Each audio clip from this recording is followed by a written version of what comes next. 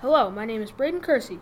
And this is Michael Kerhobert. And we are making a podcast about World War II. This is our first podcast. In this podcast, we will learn about the beginning of World War II, figures, and U-boats. In 1934, the president of Germany, Hindenburg, passed away, and Adolf Hitler came to power, becoming the Chancellor and Führer, tyrannical leader of Germany. Hitler had no other opponent in the presidency, so he became the leader of Germany, promising economic gain after their depression and war debt. Like many other leaders, he failed to deliver all of his promises to the people of Germany.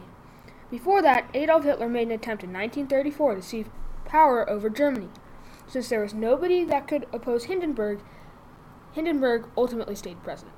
The Treaty of Versailles, which ended World War I, left Germany's military crippled and Germany itself.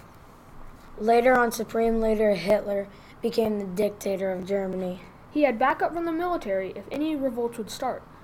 His dictatorship ultimately led to chaos and hate of leader. Many people tried to take down Hitler's authority. On September the 1st, 1939, Adolf Hitler and his army, the Nazis, the National Socialist German Workers' Party, invaded the small Eastern European country of Poland from the east side of the country. And 2 days later, Great Britain and France declared war on Germany, taking revenge on Hitler, therefore starting World War II. On September the 17th, in 1939, Joseph Stalin and his Russian army invaded the western half of Poland. Stalin wanted in on taking over a tiny Eastern European country. Hitler and Stalin teamed up with each other, and when the fight was over, Poland was finished.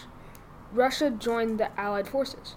Stalin's forces moved on to demolish Estonia, Lithuania, Latvia, all which are tiny Baltic countries.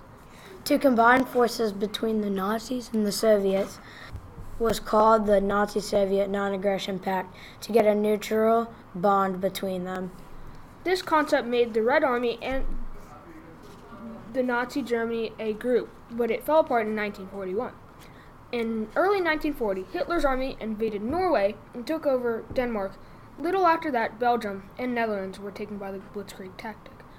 Blitzkrieg means lightning war. This tactic was widely used by the Germans in World War II. Blitzkrieg is used with a high concentration number of offensive weapons, such as planes, tanks, and artillery. The Blitzkrieg ultimately led to mass destruction and victory over battles.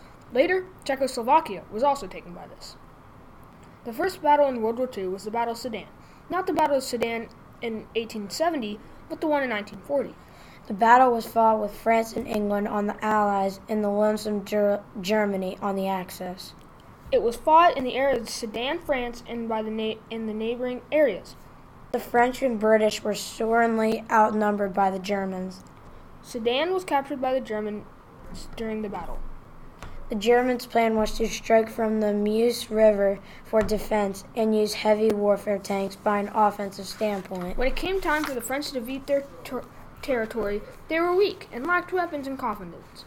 The French had ultimately underestimated the Germans and thought they would not attack the Sedan area and sector.